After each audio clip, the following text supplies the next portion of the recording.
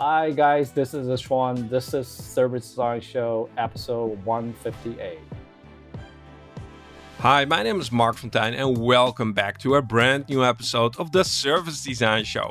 On this show, we explore what's beneath the surface of service design. What are those hidden things that make all the difference between success and failure, all to help you design great services that have a positive impact on people, business, and our planet. Over the years, I've been approached by many service design professionals from China.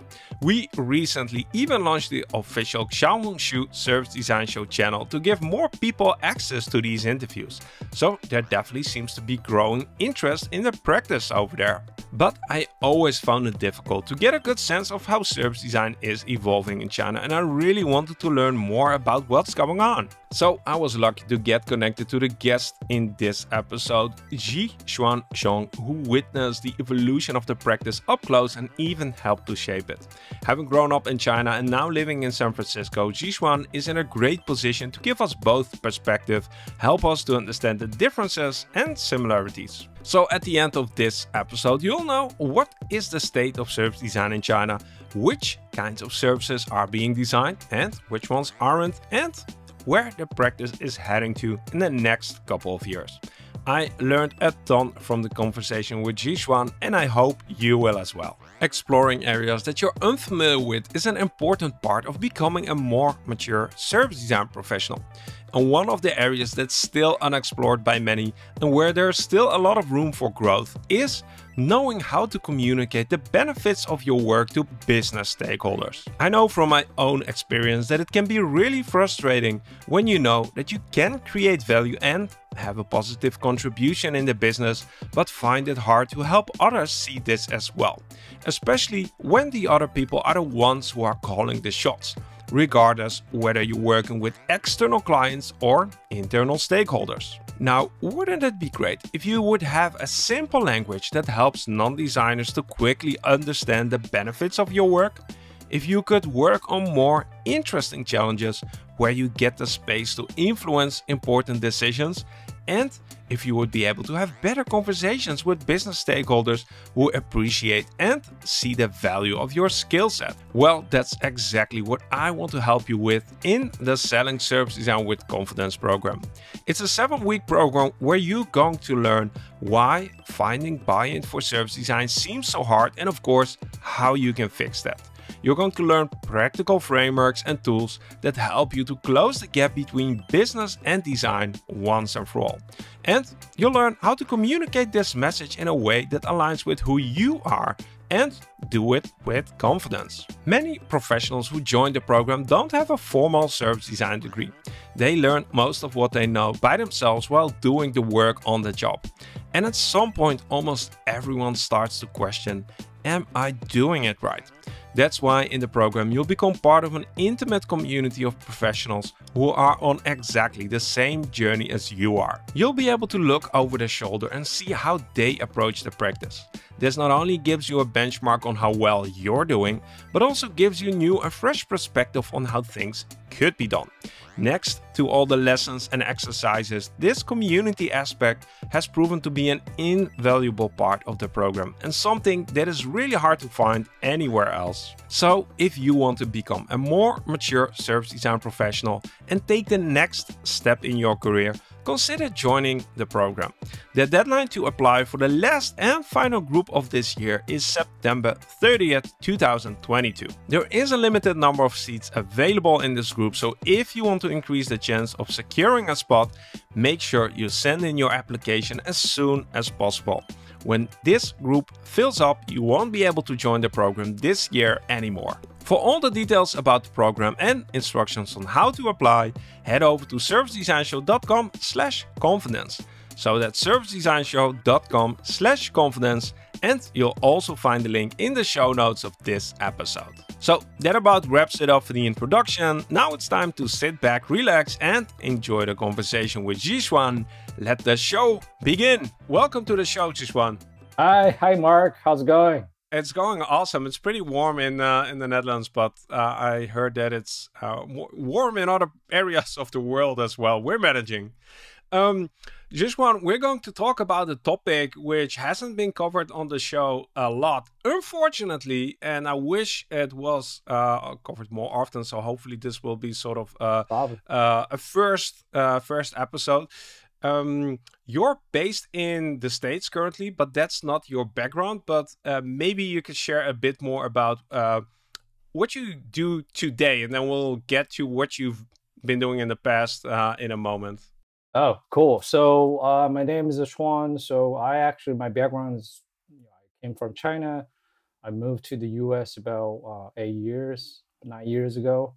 I was leading the design practice out there in China. I served a company called ThoughtWorks. It's a global technology and design consultancy company. So we're probably the first company back in China, like one of the first, like doing the service design, design thinking, design consultancy out there.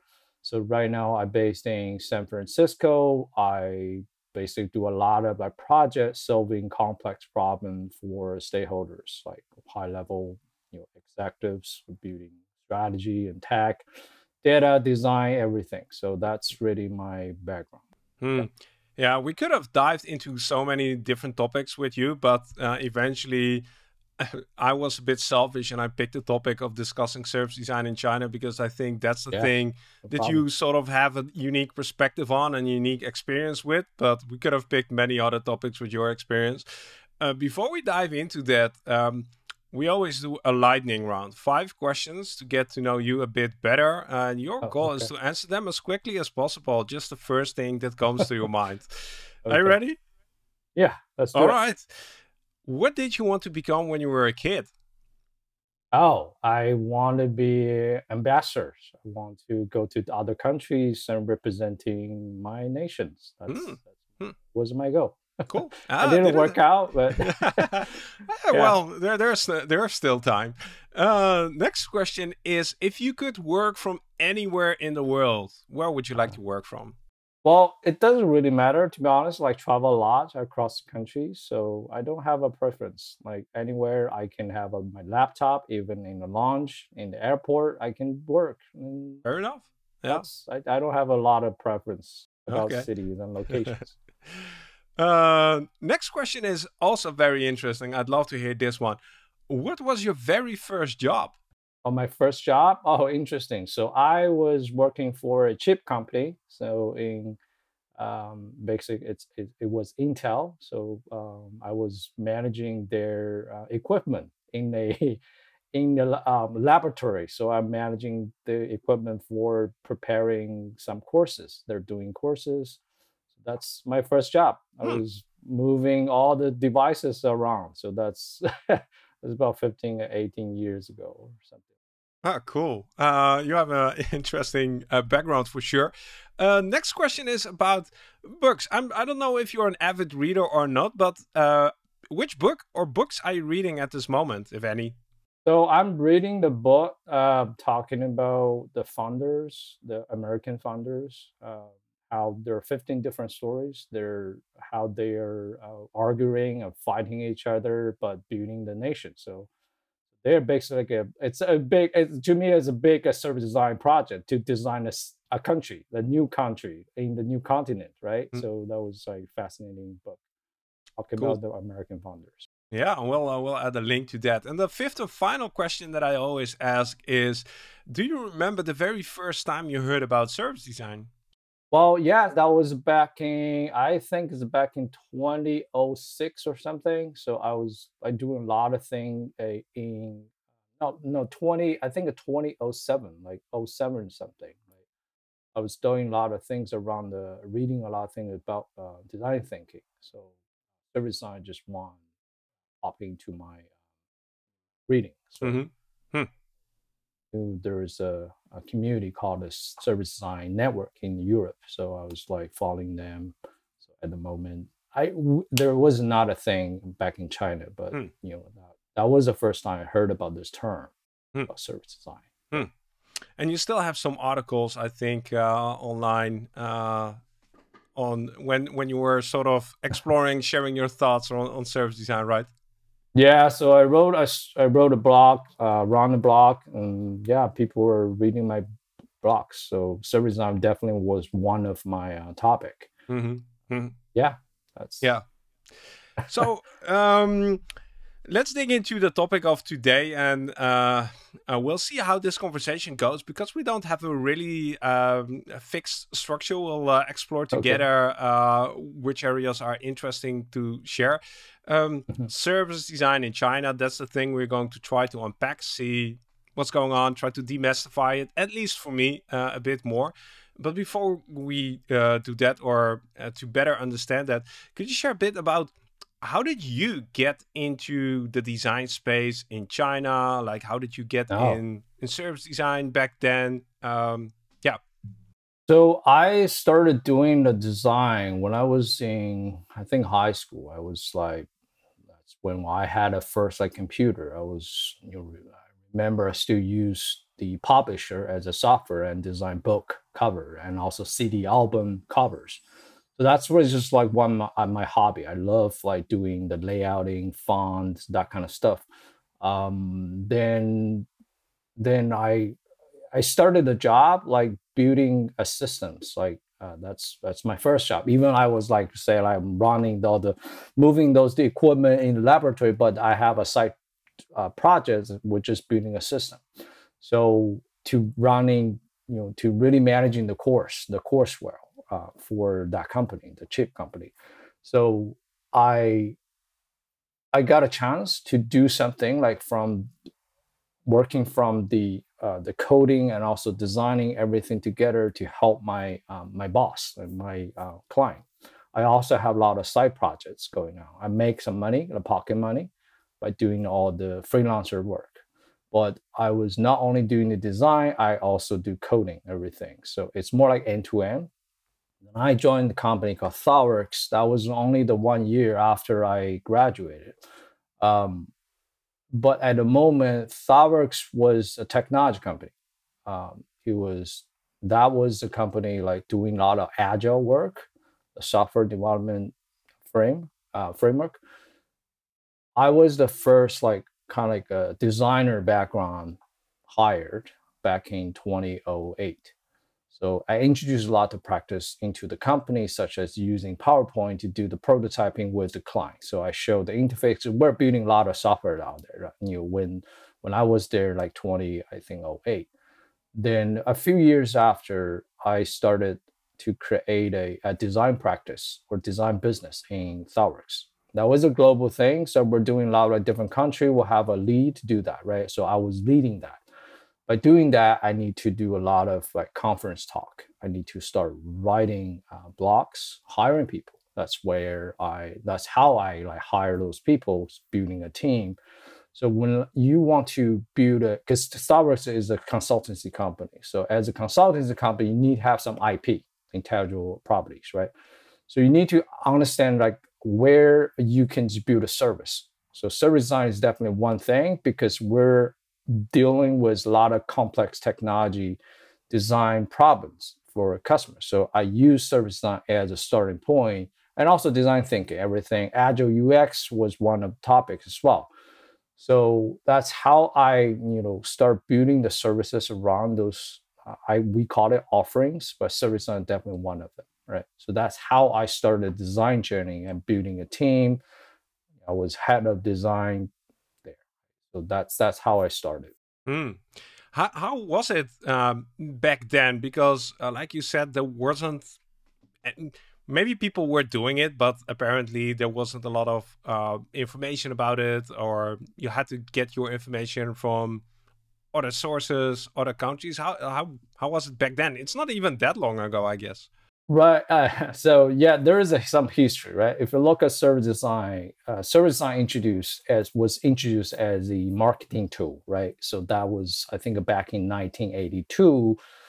Service design is introduced, by I think it's European Journal of Marketing or Marketing Journal, talking about service design as a term, as a practice for marketers to understand um, their the target company or market entity as well, right? It's not never be it's never be the innovation tool at the very beginning. Then you have like Bridget Maker built out those SDNs, social Service Design the Network. Service Design Network Yeah. Foundation, like they built out the community thing, right? That was like 2004, right? And she actually started a lot of project back in Germany, so serving telco company, banking, and also city planning.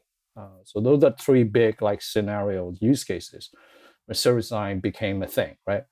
So back in China, if you compare this in China, a little bit different. Like I also like as a practice, people really because you have the pioneers, from those design consultancy company brought those good frameworks and concept to China. People were doing this. I was like running workshop, I think 15 times publicly like every year. So there are a lot of people come.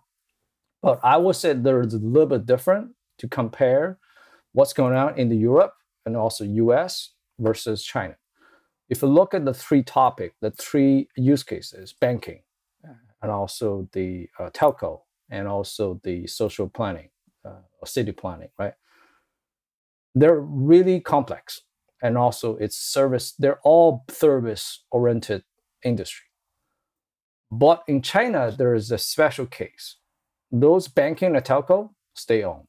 You don't have enough the private sector to do more innovation. There is more control planning, top-down approach, not like bottom up, right? That's one. Second one is think about the city planning. So China, the different political system, you don't have a lot of like a choices to participate into the city planning, right? So and also like that was like I remember before in between the 2010 and also 2015. That was a period of time in Shanghai, for example. There are a lot of NGOs. They're doing a lot of like social innovation kind of stuff. That was really before 2015. Service design was quite a good thing because helping, I still remember we were doing the senior care, like kind of innovation there. There are a lot of NGOs there, right? But I think after 2015, because like geopolitical reason, the country limiting the NGO a little bit. So that's where the social innovation piece is going down a little bit. So that's why if you understand the China, the environment is a little bit different. The three big use cases are not pretty much the thing there, right? But service design is still a thing. It's good. Like people were using that, but driving by different forces. In the Europe or US, service design is really driving by community, the universities, and also the consultancy companies, because that's a framework that's really IP and people using that to help. Basically, it's offering. You're making money from it, right? But China is a little bit different.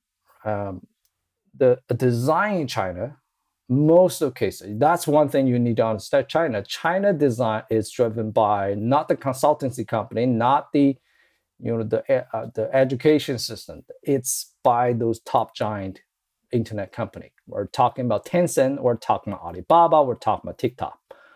But all those companies, they have the scale to create something fundamentally change how people live in China. And also they're sucking all the good designer to join their company. So that's very different. Like when I moved to the US, I see here, you have great opportunity as a designer to join a consultancy company. There is a big reason why you want to join the consultancy company. The design is never like driven by those big giant. Like I don't see it. Maybe like Google, for example, like material design. It's just like very little thing. You're not really drive the social agenda here. The impact is very different. But China is different. In China, you have Alibaba, you have those big companies, big names. They are hiring the designer. They're putting a lot of money to hire those designers. Right? A lot of design conference right now was ran by the big companies, not really the community. You don't see any design conference like grassrooted, community-based. It's all run by those big companies. So that's a situation. That's you see this design service design is a little bit different because those big giant companies running those agenda. So that definitely helps to understand a bit more about what's going on in our preparation for this call. You also mentioned like if we want to get into understanding service design in China, we basically have Mhm. to sort of so double click on service and on design. So maybe we can do that a bit more. Like, um, how do you feel? What is the perspective on services that you see in quote unquote the West versus how services are perceived in China? I think that also plays an important part how service design is practiced. I think this is a big topic because to me, like design or service, to me is part of the social system. It just it's part of it. It's really hard to articulate and to describe it when you do not have a lot of knowledge to understand the different aspects of how the society is running. There is economical side of thing. There is a cultural side of thing, historical side of thing. A lot of thing is working together to determine there is a service out there. People accept to it, right? So that's why when I living in the U.S., I see, for example, labor cost is really expensive. For example, right now I'm running this new flooring project. I installing new floor. I realize the floor is like 20K, but you spend like 25K for the laboring, right, to install it. That's never be a case in China. So economical model is very different. Um, so that's how when you understand China, you have to go deep a little bit to understand there are so many aspects to define a service.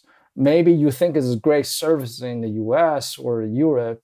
It's not the good case in China. So I would say my challenges, my argument is really doesn't really matter like to because people are talking about like we should learn in between the China and the rest of the world. But to me, it's I don't think we need to learn. That's the thing. Like because there are a lot to learn. You need to learn the rest of the other thing rather than this service. The service as a result of all the aspect working together to create something, right? You don't need to learn the result. You learn why. What's going on around us? Like try to learn how people like family, think about the family, think about the culture, history. There are a lot of other things. The least thing, the last thing you want to learn is service self because you cannot copy the service. I still remember like a few years back, I was in China running some project. It's very interesting. I was building a very complex system for selling luxury cars, right? Then I realized every time I went to the company, the client company, in front of the building, you see those people. It's a lot of riders. They're sending all the food and also package delivery stuff, right? Every morning, the 4 hour, 3 hour, they're playing games, the cards and playing games. That is phenomenal. Like when remember that situation, I was like, oh God, it's a social event. A lot of the writer because in the morning you don't have a lot of orders, so the people just taking the free time like playing games and having some chatting. That's a social event. That nuances you don't really have that back in the U.S. But behind that is the big service design. It's delivering service. It's delivering experience. It's a convenience experience. Like how people keep saying like China have a great like experience of like taking orders super fast. But that's the that's something like this. Your convenience is sacrificing people's because people can spend time like doing this like help you like they're sacrificing that the labors I would say that the people they're real people they have the different need they're socialing they're doing the social they have family so there are a bunch of things going on there so back to my point The service itself is, you never learn the service, because service is just result. You probably want to learn the other aspect, those nuances, those similarities, those stories around the service. So that's really like people keep saying, like, Zhuan, what's the point of China learning between the China and also West? I keep saying, like, you don't learn service. Service is nothing you don't need to learn. You learn those aspects, the stories around those service, because that's how service became a service, because those different other things are surrounding the service itself. So that's my really point. That you don't need to learn. I don't think you can learn, or you don't need to learn. We'll get into that a bit more. I think there are. I'm curious to learn more about that, about learning, and I totally get that services are the result of the needs and of the context and of the heritage. But the thing is, I definitely can imagine that there are different generic needs maybe that people have around services that flow from culture. But I also want to double click on that design aspect of service design.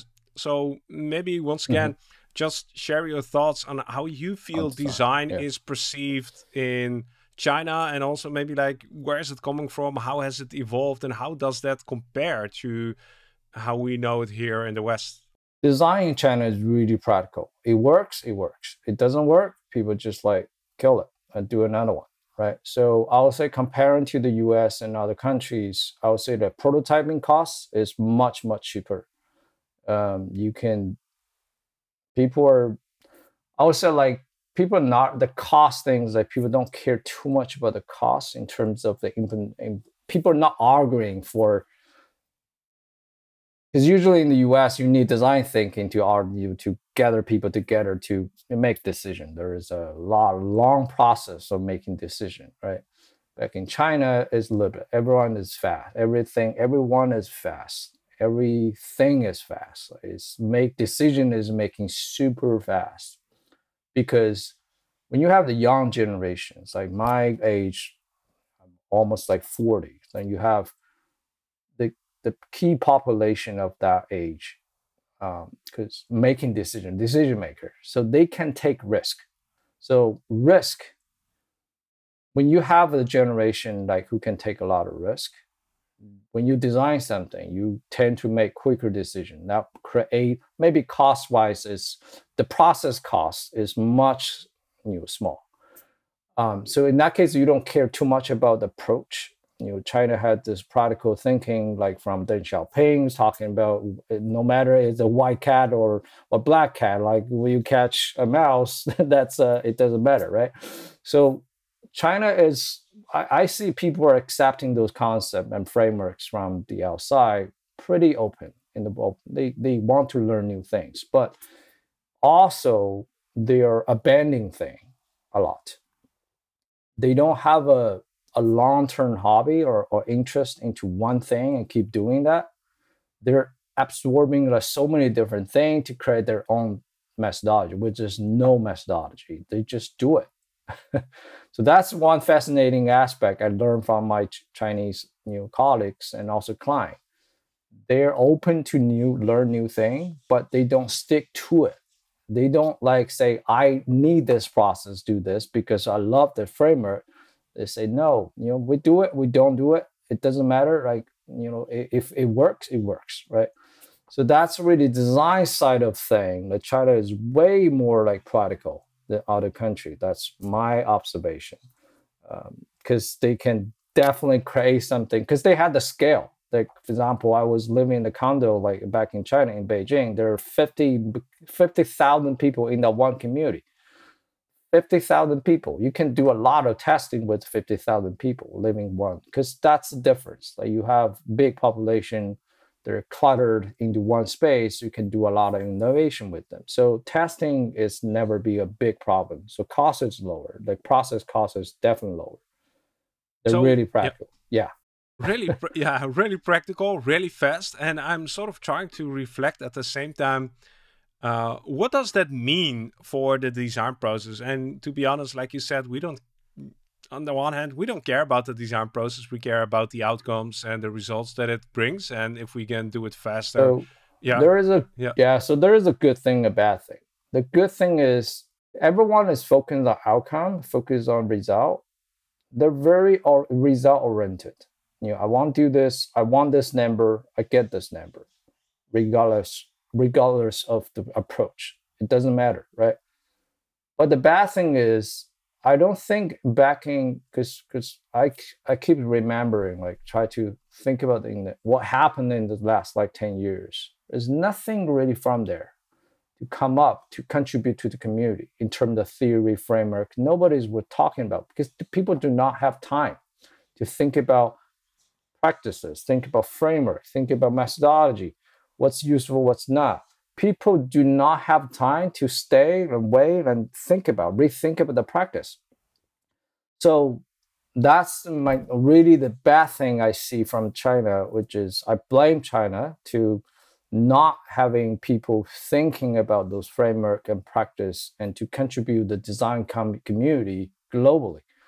Because as a community, you need those things, new things come to you create a framework, a practice to help the design community to grow.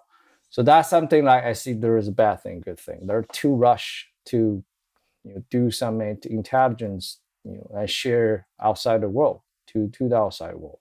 So that's good and bad thing. That's interesting because I wrote down it's probably a lot of things are short term oriented, and when you say it's I don't see anything from the last 10 years, that's on the one hand that's really a shame. Like you wanna have something that you can build upon, that's something that can grow, something that sort of surpasses maybe even generations, like I don't know, classics, and that's the thing that you see is missing there. People don't have time. When I say that, I said it's a bad thing. There is a good thing after the bad thing. You have good thing, a bad thing, but from the bad thing, you have another good thing, which is it. To me, I think we're talking about digital. Digital is about winner takes all, right?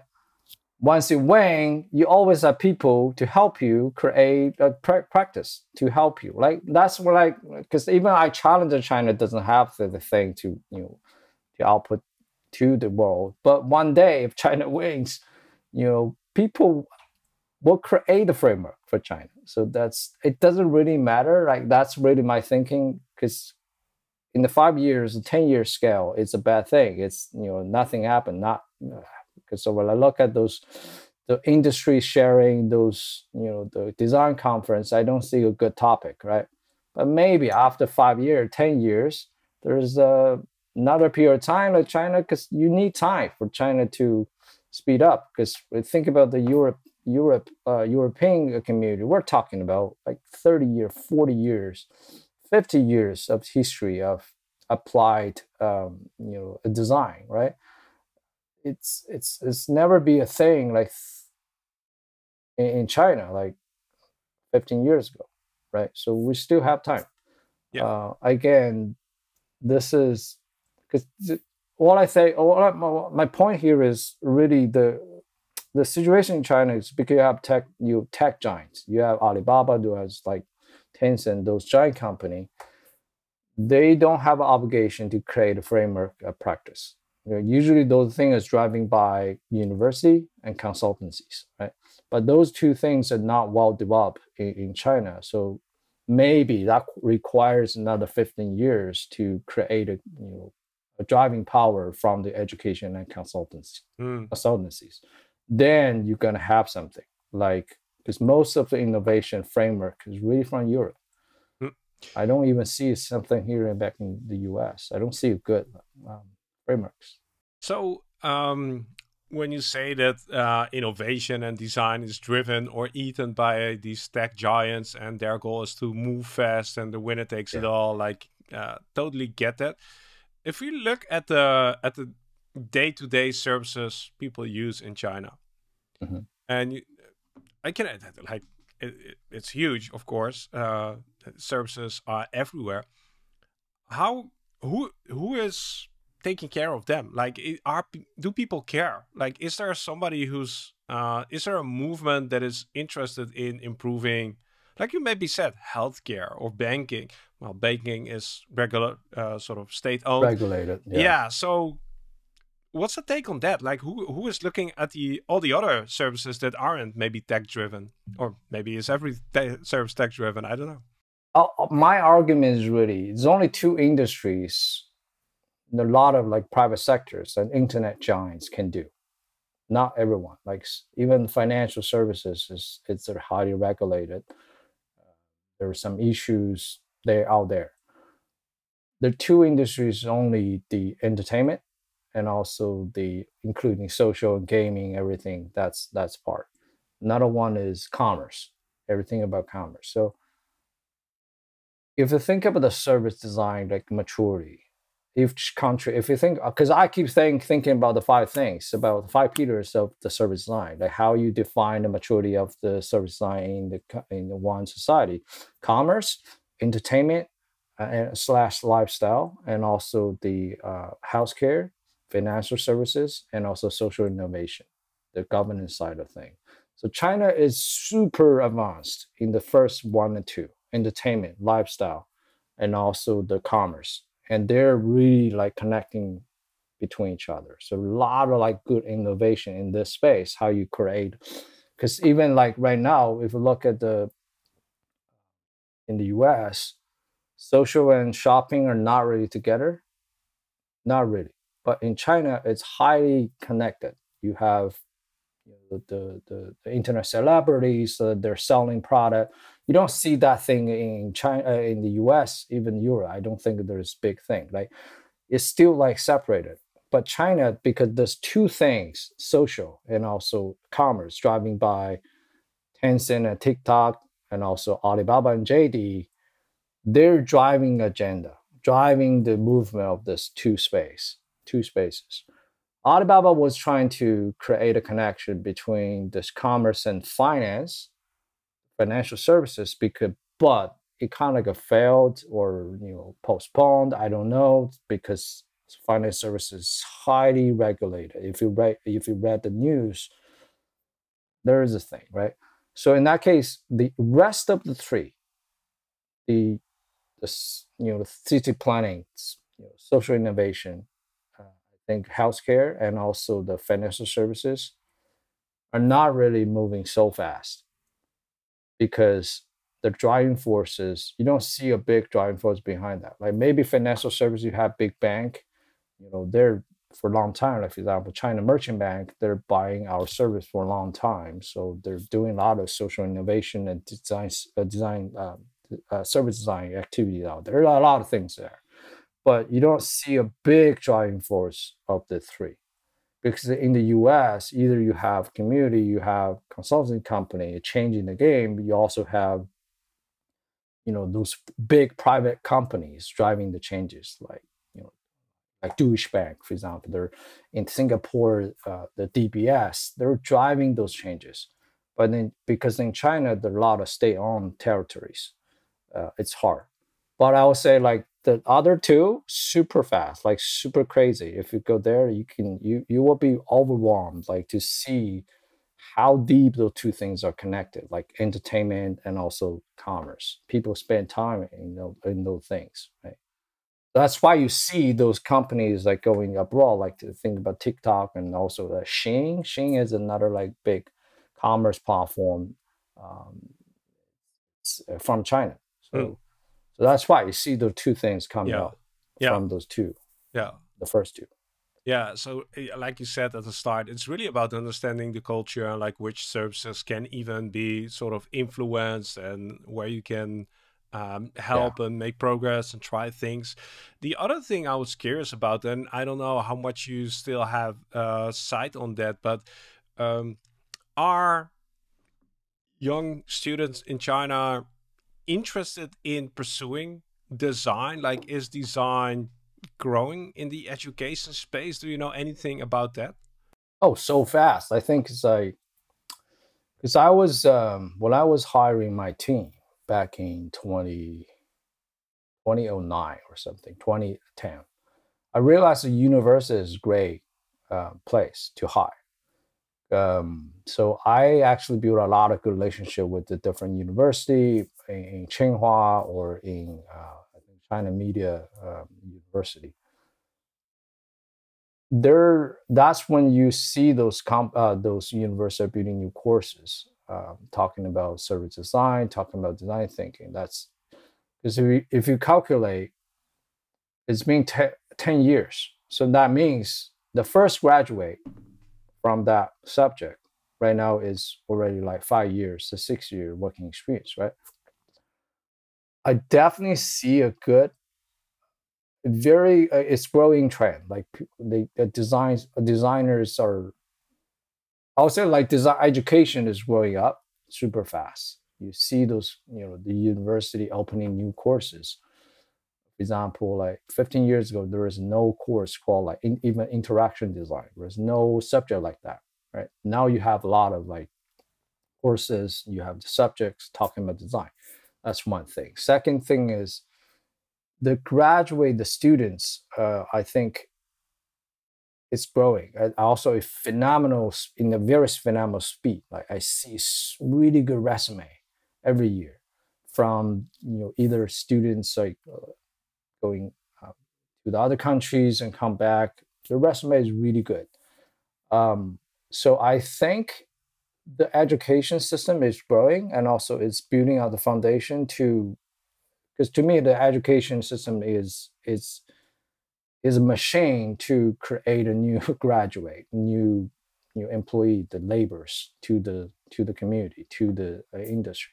So in that, to that end, I think is growing, and also I think the designers sees. That's why also I think I argue like service design sometimes is for the design student to start, but maybe it takes, because that's an argument. I said this to my, the new hire. I said like, even you learn the service design at university, but you probably do service design of 10 years after you join the company, you start the job, because service design is about solving complex problems. It's about co-creating value across the stakeholders. But if you're at the very bottom doing the hands-on stuff, you don't have an opportunity to do that kind of design. So lower your expectation. Like even you learn a lot of things about service design, good approach, but you probably need another 10 years to really experience the service design, right? So, but people are, again, like back to the point, your question, yes, people are so interested in those topics. It's adding value to resume as well.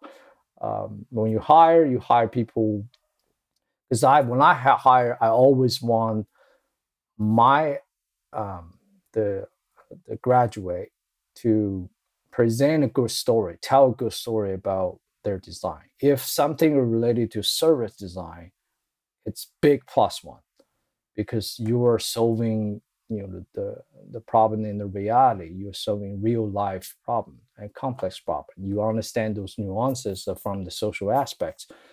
So we're just adding the point to your resume. So that's the reason why there is an economical driver behind that, to learn service design as well. Hmm. Hmm. That's a good thing, and I know that the community is growing there, and that's also one of the reasons I'm so interested in speaking to more people who sort of understand and see what's going on there. Because, like you said, although it's not captured yet, maybe to the degree that we're capturing it over here, there are smart people. They're doing smart things. We just need to sort of surface them. And the other question I'm curious about is sort of. What's next? What do you see happening in the near future? Like you said, it's dominated by the tech giants. Like other services are highly regulated, which is hard to sort of let service design loose on them. There are students, so from the supply side, that thing is growing. Like, how is this going to evolve over the next few years? So I will say everything you want to forecast the future, you basically focus how China as an economy grows in the next like 10 years, right? From like, I was born in 1982, right? So from 1982 to now, the wealth in China increased about 77 times. That's a huge change, right? But in the next like 20 years, do we still have that scale of change? I don't know, right? But China still have a lot of potential. You still have the third tiers or fourth tier or even fifth tiers of cities. So to me, I would say in the 15 years time scale, I don't see a big change in this first tier cities like Shanghai or Beijing or Shenzhen. So those are modern cities. You don't really see big difference. I don't think they're a big difference. The real big differences in those cities, I think the average GDP is less than $1,000 per year. Those cities will have a lot of changes. So the design changes, the service will go to those cities. How people behave today in those first tier city will go to those third or fourth or fifth tier cities. So that's the change. So not really in the first tier city. You don't see a lot of changes. I don't think. And also the country, the power, there is a, we call it like getting rich or be healthy together. That's really from the top, right?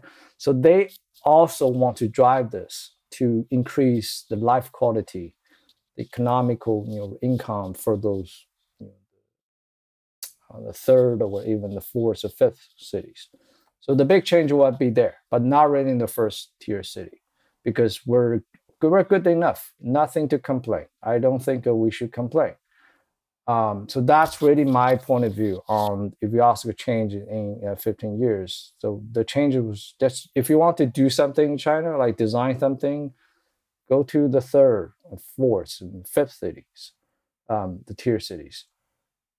Try to use what you learn from the first tier city, and migrate those things to, because to me, the China will be very similar to the US. Every city very similar. So that's when I compare. Europe is different. I wouldn't. Europe is different world. I would say China and the U.S. kind of similar. They're very practical. That's but there's no offense. Like there are only two countries work hard. It's China and the U.S. I think the Americans working really hard. So that's really my argument. China one day the living style will be like the U.S. I don't think there's a lot of elegant side of thing. Like you see the fancy stuff. You don't see a lot of fancy stuff in the US. Same thing in China, because that's how it works. So I love the practical side of my people, and also I love the practical side of the American people. They don't care about the fancy brand and that kind of stuff. So that's my focus. In 15 years. And it would be like the US, a lot of shopping malls. So it's boring, but we'll get there. Yeah, it's super interesting that you say like some cities are quote unquote done. Like it's done. Yeah, they're done. But they're done. There are tons of other cities where that are going through that growth phase still. Yeah, and don't get me wrong. That other cities we're talking about, the 10 million people. Exactly. 15 million people, 8 million people. There's a lot of opportunity out there. Super, yeah, and they will benefit from having that design experience, that design skills, mindset.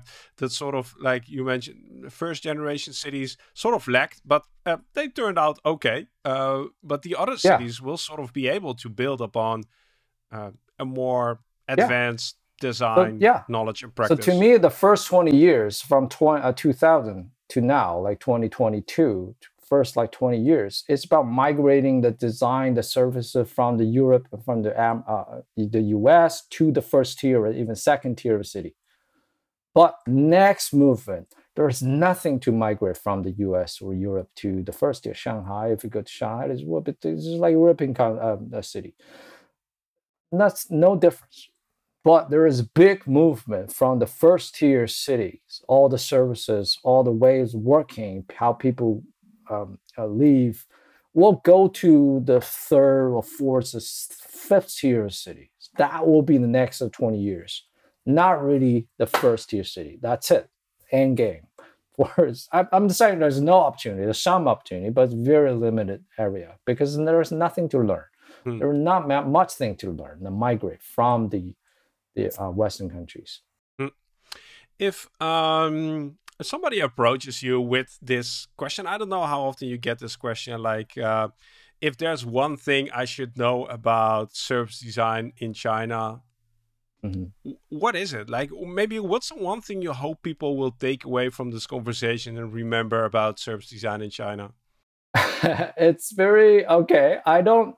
So I will just like why you want to know, right? I'll ask a counter question like why you want to know about like service design in China, because my argument is really because I don't like people to say, oh, because you're doing service design, you're different. Like, because the one thing I hate to do, because I'm in my company, I wouldn't call a role a service designer. Mm-hmm. Like somehow create like a privilege for a role to say, I'm designing service. Oh, you're designing product or application. You're that. I don't, you're not fancy enough. I'm fancy. So when people want to ask, okay, how do we learn about service design in China? I'll be a little bit hesitant to answer even that question. Like, what do you know? What do you mean? Like, why you want to know? Because China, as I said, like China is very practical place. It's just a method. It's just a practice. It doesn't really matter. Like people building design, like building new service, designing service. It doesn't matter. You do this by in somebody's head or collaborating with different stakeholders or using a terminology called service. It doesn't really matter, right? So I'll say like better question will be how do you, because I will say like, okay, service design, I have no comment. Like, it's just it's a thing. It's a movement, but comparing to the other social movements, it's nothing. Because China, everything is moving so fast. So because in the Europe or the Western countries is a little different. Every simple smaller thing you call a movement, but in China it's different. It's not movement. It's typhoon. It's a tsunami. It's different. It's not movement. It's because that's different. Like China, because China's whole logic is about social movement. It's about social experiment. China itself was originated as a social experiment. It's about experimenting new alternative way of how the human being is like doing things and living in this world. China it is the alternative comparing to other countries. It's working, right? Then if you ask this it's not a movement. Like socially, also like service design is not a movement. It's just a thing. Comparing to other movement, nothing. But I think it's still a good thing. People are learning it. It's a good topic, and people are doing that. But if you ask me what's the situation out there, I'll say that it's not a movement because it's not because it is not a movement. It's comparing to other things. It's just small. Mm. That's really my answer. Thanks. And the way I sort of try to wrap my head around this conversation is that it's there, it's alive, it's growing. It's way less formalized because there is no time to formalize. Things are changing. Yes. Things are changing and moving all the time, and sort of it feels like it's a lot of things are moving and happening at the same time. And at some point where things sort of crystallize, and maybe when they do slow down, there will be more time to formalize it and see what actually has emerged. But now it's like there's a lot of dust and things are happening. People are at work and don't really care about frameworks, models. There is a old saying in China. We call it like you don't get fish in a clear water. You only get fish in the muddy water. The clear water, the fish is gone. And there's a lot of muddy water right now. That's a lot of muddy water right now. There's a lot of muddy water now. So that's why the service design is not a thing, is because there's muddy water. Like you just like catch all the fishes. Yeah. Fish. Maybe that's a good title for this episode. Jishwan, I want to thank you for sort of sharing your thoughts, and I have a lot more questions, but for now, let's keep it at this. Super interesting. Just for me to demystify and try to better understand, have more awareness, like brush up that blind spot that I have around what's going on in other areas of the world. I hope that this topic can be covered more often on the show. But for now, I really want to thank you for making time and getting on this chat with me. Thank you, Mark. We're almost at the end of this episode. I really hope that you enjoyed it and got something useful out of it. Like I mentioned at the start of this episode, if you're looking for a way to advance your career and become a more mature professional, the Selling Service Design with Confidence program might just be the thing that you're looking for. This program is going to help you clearly communicate the benefits of your work to non-designers, to get the buy-in and support you need faster, and to work on more meaningful and fulfilling challenges, and do this all with confidence. As we have a limited number of seats available, there is an application process before you are accepted into the program. For all the details and instructions on how to apply, head over to servicedesignshow.com/confidence. The application deadline for the last and final group of this year is September 30th, 2022. So again, for all the details on how to apply, head over to servicedesignshow.com/confidence, and you'll also find the link in the show notes of this episode. My name is Mark Fontijn, and I want to thank you for being part of this community. Without people like you, this show wouldn't be where it is today. So keep making a positive impact, and I'll catch you very soon in a brand new episode of The Service Design Show. See you then.